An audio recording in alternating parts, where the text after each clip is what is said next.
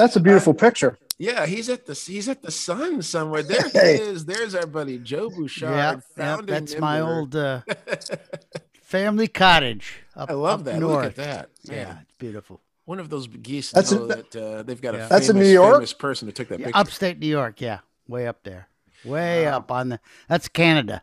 That's a Canadian island. Yeah, that's awesome. That's incredible.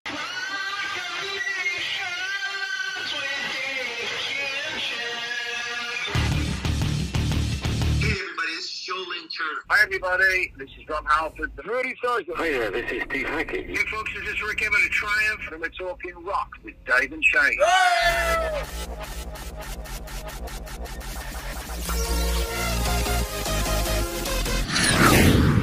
Joe Rockstar, living the good life, even, and you can tell by the pictures that serve as his avatar on Zoom. Welcome to the program. This is the first time making your video debut. Joe Bouchard here talking about his brand new album, American Rocker. The new single, My Way is the Highway, where you can check that out. The album drops June 3rd. Joe, we love you, man. And I know you said something last time you had like a bunch of guitars that you kind of give their TLC to, and I guess you did so on this record because they are screaming. Oh, it's a great sounding record. It's a fantastic sounding record. I picked up a few new things. I got a new Gretsch there, and but I also use a lot of the stuff I had in Blue Oyster Cult. The bass on "Burning for You" right there. That's the one right there. So yeah, that's the go-to bass. Always sounds good. Sounded good in the '80s, and it still sounds good. So kind of mix and match, and nice. Trying to sharpen up my skills. And what bass did you use for "Burning for You"? That's a Music Man Stingray. Nice single pickup. 1980 vintage, and it was good. Martin Birch was the engineer and producer of that record, and he was the bass player.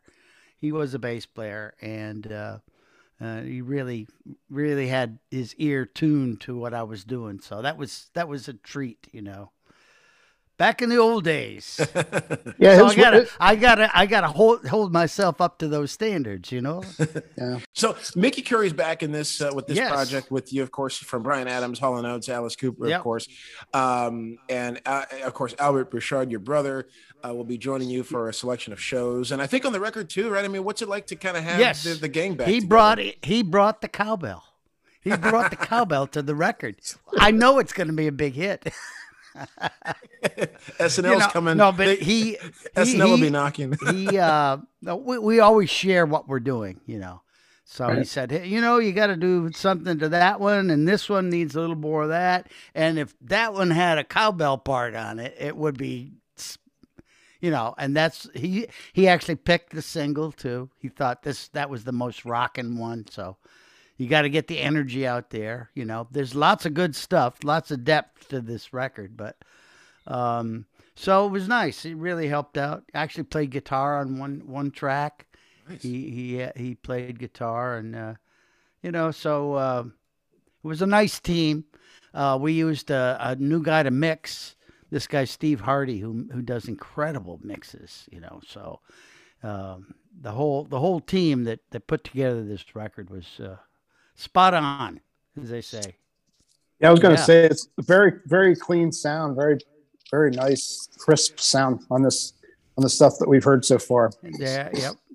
That guy Steve Hardy, he's got the magic. He's old school. He's been doing it for a long time, and he did part of Albert's latest records, the Imaginos records, and when I knowing what they sounded like before he mixed them, and I said, whoa, I got to get this guy to do mine. So he did the whole album and did a beautiful job, all from beginning to end, and normally I mix myself, but sometimes you need some outside help, so I didn't mind taking that responsibility away from myself and just seeing what came up. I think I had him.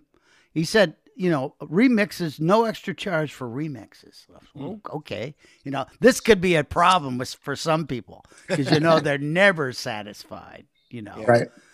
But I think I only had to have him remix 2 songs, you know, and the rest, everything was just like, whoa. Yeah. I can't believe this. So, yeah.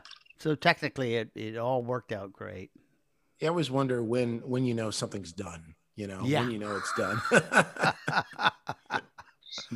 I don't know. And you know, generally I have as much time as I want, you know.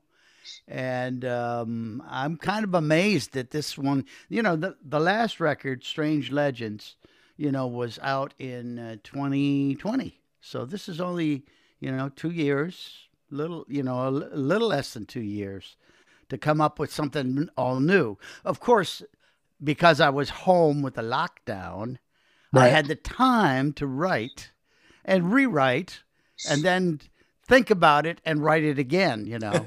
So there was a lot of rewriting. I wrote the most lyrics I ever wrote for an album, for this new one that's coming out in June. And it was one of those things where if even the slightest one little word bothered me, I'd have to work on it and work on it and work on it. My good friend Ian Hunter, who basically gave me songwriting lessons.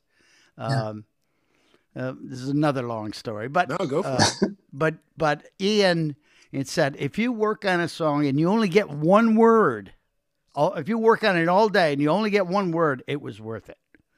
So I took that to heart this time and really polished the lyrics and thought about, you know, the focus of the album and, you know, what it was going to be. And I was feeling good about, you know, looking back at the great days of the 70s and 80s. You guys like the classic rock, I guess. Yeah. Yeah. And there was a spirit that went along with that. And that is kind of like the theme of this album. A lot of the album's themes go back to, you know, being on the road. That My Way is the Highway. Being on the road when you're 20 some years old, and, you know, the crowds are getting more excited and the fans are coming out. I don't know. It was a magical time. So try to put that in the grooves. Yeah.